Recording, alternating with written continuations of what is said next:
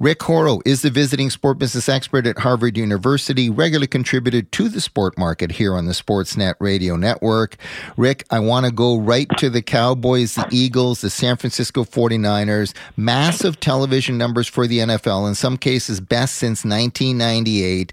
Is it only going to get better with some of these matchups, and also the fact that you've got the richest franchise in the league making a statement that they could be one of the teams to watch in the postseason? You've been on for 15 years? Really? 15 years, and you've made, at least in your own mind, no mistakes? Is that correct? No mistakes in 15 years? Plenty of mistakes, and it's 15 years in my mind, which we have to see about reality. The gold podium for Tommy M. Well, look, the Cowboys may do their normal folding act, but nobody seems to think so this year, and they seem to be doing all the right things. And when you look at the deal, and if I were to tell you that the Jets, the Giants, the Bears, the Rams, and to some extent the Chargers all suck, and that's a football term, and yet the NFL continues its viewership, you realize how important this statement is, that it's not as much who the teams are and what markets, it's the personalities, and it's the even and level playing field. You know, the Eagles are trying to run away from everybody, but nobody's handing them the Super Bowl trophy. They are. It's the fourth largest market, so that's fine. But, you know, the Niners are sneaking up on them. And then on my side, I think the Dolphins ultimately will run away with it because they're the Dolphins, although you don't believe that. But, the schedules are amazing. Nobody seems to think, from my perspective, although a lot of Dolphin haters do, that the Dolphins have earned the right to be 8-3 and 9-3, and probably will be 11-3 when they reach teams that are decent. But the schedule makers are amazing because they leave it to Parity, even the waiver wire. You got to be inverse order. Obviously, the draft. So the two best parts about the NFL, as we said before, are the revenue sharing off of television, Green Bay and everybody else sharing equally in the national pot, and also the competitiveness. Every year, it's hard to say that with the Jets now or the Bears, et cetera, but every year teams have their eye on the Super Bowl.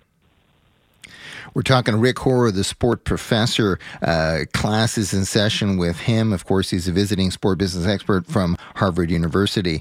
Rick, you mentioned parity. I think that's a big factor. I've always believed television numbers are driven by stories, and you've already chronicled how many great stories are there. But when you go back to 2016 and the ratings panic that seemed to be taking over the NFL with some declines, it is bouncing back in such a big way post-pandemic.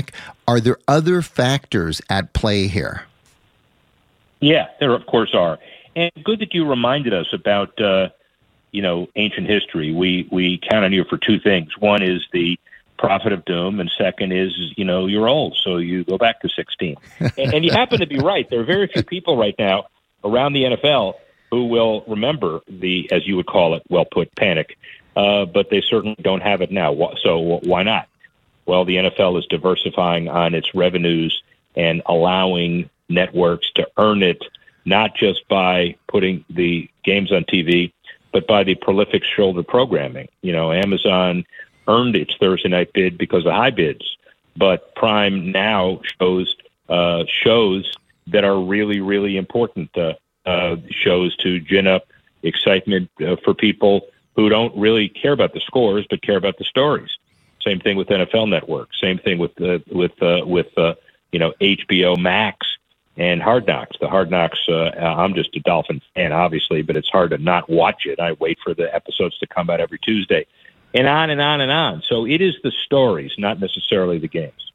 And also, sports betting volume has to be one of the factors, simply because so many more states are now legal when it comes to single event sports betting. Yes. Good point. We're in the high 30s. We're going to be at a point where everybody but Utah, maybe. And it's understandable that when I, in the leather helmet days, was out there doing stadium stuff for the NFL, I was specifically admonished to stay away from betting, from casino sponsorships, from Indian land, from anything that smacks of gambling, indirect or direct. And now, after 7, soon to be 9 NFL deals with with betting organizations, it's like you're silly if you don't grab as much money as you can. So that evolution after the Supreme Court ruling here has really gone the way the NFL normally does, which is intense and full bore. You know, you're saying I'm old. I mean, you're going back to the leather helmet days. That is the definition of OLD. Hey, listen, we've got a couple... Yeah, but I figured... I'm sorry. I know you got a couple minutes, and then I'll go quickly. But I guess I am older than you, so go ahead. Congratulations. Okay. You get the next shot. Okay. Hey, listen, I wanted to get your impressions of the Illustrated Sports Person of the Year. Is this something that should be Deion Sanders based on 4 and 8? I get the hype, but to me, it's a questionable choice. Yeah. Well, you may be right. He's an incredible self-promoter. He locked it up in October, not now. Let's see what he's done with his program. He's now publicly quoted as saying, it's going to be hard to sustain this. And there are a lot of outsiders in the program who are saying he kind of mortgaged the future for the early present. Some would even say that he took his team, luckily, because of the schedule, against a TCU team that went to the playoffs last year that weren't that good and took him lightly, and then he built on all of that. So I can see why he was in consideration. I would agree with you that maybe more worthy candidates, but I know this, that you are not on the Colorado Christmas card list this year, and you better stay away from Boulder. Okay, I will do that. Thankfully, no plans this year anyway. Hey, we've got literally a minute here. I wanted to get 2 30-second hits from you. First of all, can anything change David Tepper's approach to governance as owner of the Carolina Panthers and Charlotte FC? He's made 5 coaching changes in 4 years, 4 of them in the last 18 months, Frank Reich being the last one. Can an owner like that be reached? Well, it depends. I mean, Roger Goodell's not going to sit down with the guy and say, you better make better decisions and your style better be better.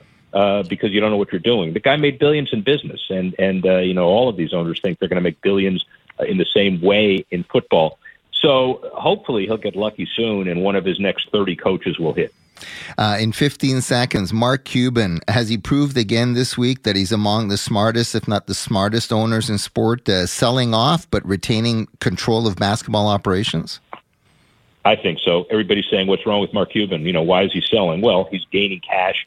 He's gaining a tremendous casino partner because he wants a new arena wrapped into a casino in downtown Dallas, and he retains control.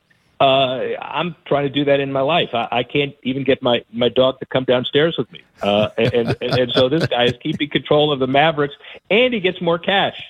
Beautiful country. You're a beauty. Thanks so much for doing this. We really appreciate it. I know you'll be singing the Go Dolphins refrain. We'll check in with you again next week. Yes, sir. Talk to you soon. He is the sport professor, Rick Horrow. You can follow him at RICKHORROW.